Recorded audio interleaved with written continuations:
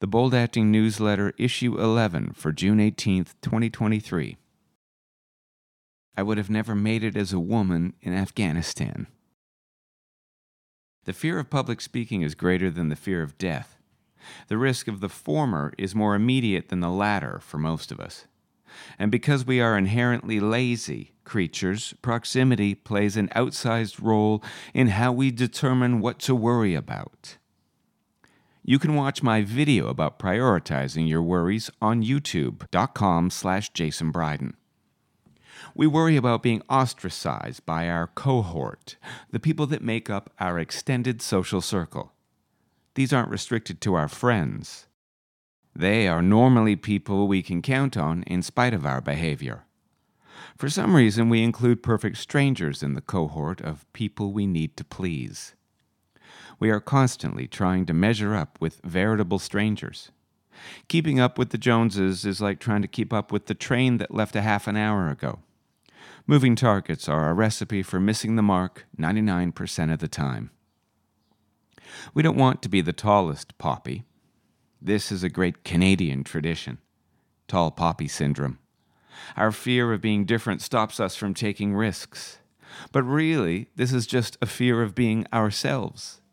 We worry that our self is not good enough. Our self is the only self we have, however. It's the only self possible. It's your best chance. This is how you can separate yourself from the pack. And the good news is you are an expert at it. You just have to get out of your own way. Getting out of your own way means shedding the tells and tics you've adopted in order to survive an ordeal like childhood, high school, relationships, parents, reality. When we leave the nest, we see how hard life really is. I don't mean being a woman in Afghanistan or anything serious. I can't imagine. I mean, I remember coming out of university that my parents paid for, and being on my own for the first time, and I could not believe how hard it was. I needed 2 jobs just to stay afloat. I was living on the very margins. And margins are not only relative, but difficult. Relative to the Afghani woman, I've got nothing to complain about. Once we finish dismissing our complaints because there are people that have it harder than us, we can admit that we build up walls just to get by. Whether you have all the privilege or none of it, there will be suffering. We do it to ourselves. Now that we know we have these walls, we can set them aside. They're actually tools. They've got us this far, didn't they? They'll always be there for us. But they're not us. Feel the feelings. Don't be the feelings. This is my interpretation of living with the third eye. You gently observe your own behavior. You tweak it like you would tweak a puppet if you held the strings. Nothing is a big deal. The good things in life are no longer met with baseless effusiveness. The bad things aren't the end of the world. We are calm in the face of adversity. This is also called leadership. The other day I was riding my bike home from the liquor store. The weather was fine. I was on my bike, and I had a fresh bottle of gin that was going to help me make a very wet martini when I got home. When I was turning left from High Park Boulevard to Sunnyside Avenue, a car to my left waited for me. The truck behind them honked impatiently. As I rounded the corner, I set my sights on the driver of the truck. It was a Polish man in his 60s. As I gave him the hairy eyeball, he said, "Watch it, Fruit Loop." A classic old man burn. A simple, reductive, lightly homophobic shot across my bow. It made me nostalgic. I delighted in his high-level curmudgeonliness because I used to be indiscernibly angry like him. But I also realized 3 things.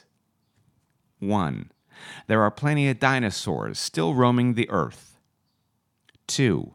When you're riding your bike on a sunny day, there is little reason to throw shade on what should be joyful progress. And 3. If I'm still alive after riding my bike through the streets of Toronto, I'm doing great. I know that if I'm breathing, then everything's okay. I've lowered my expectations that much.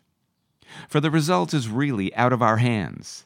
There are too many variables at play. All I can control is that I do more than people expect of me. I make going the extra mile my new bare minimum. But for a selfish, often wrong-headed person like myself, this takes time and practice. As Ted Turner said, early to bed, early to rise, work real hard, and advertise. The shortest distance home was to ignore the angry man in the truck. Ignoring potential conflict was not always my modus operandi. Too often I would look for confrontation. I got a real charge out of being right. But you can be right or you can be loved. Katy Perry said that. The shortest distance to growth is facing the adversity in front of you. For me, it's organizing papers with numbers on them. I can't stand them. I also have to relearn how to do a spreadsheet. For some, it is public speaking. For others, it is being ourselves. Whatever your thing is, go after that which is in front of you right now. And thank your God, you don't live in Afghanistan. Thanks for listening to the Bold Acting Newsletter. Get to know Bold Acting Studios' YouTube channel at youtube.com/Jason Bryden. There are dozens of short videos to watch, all of them a shortcut to learning. And download my free podcast, the Bold Acting Podcast. It's a combination of my strong opinions on performance technique, how to be an artist, financial advice for dummies like me, and more.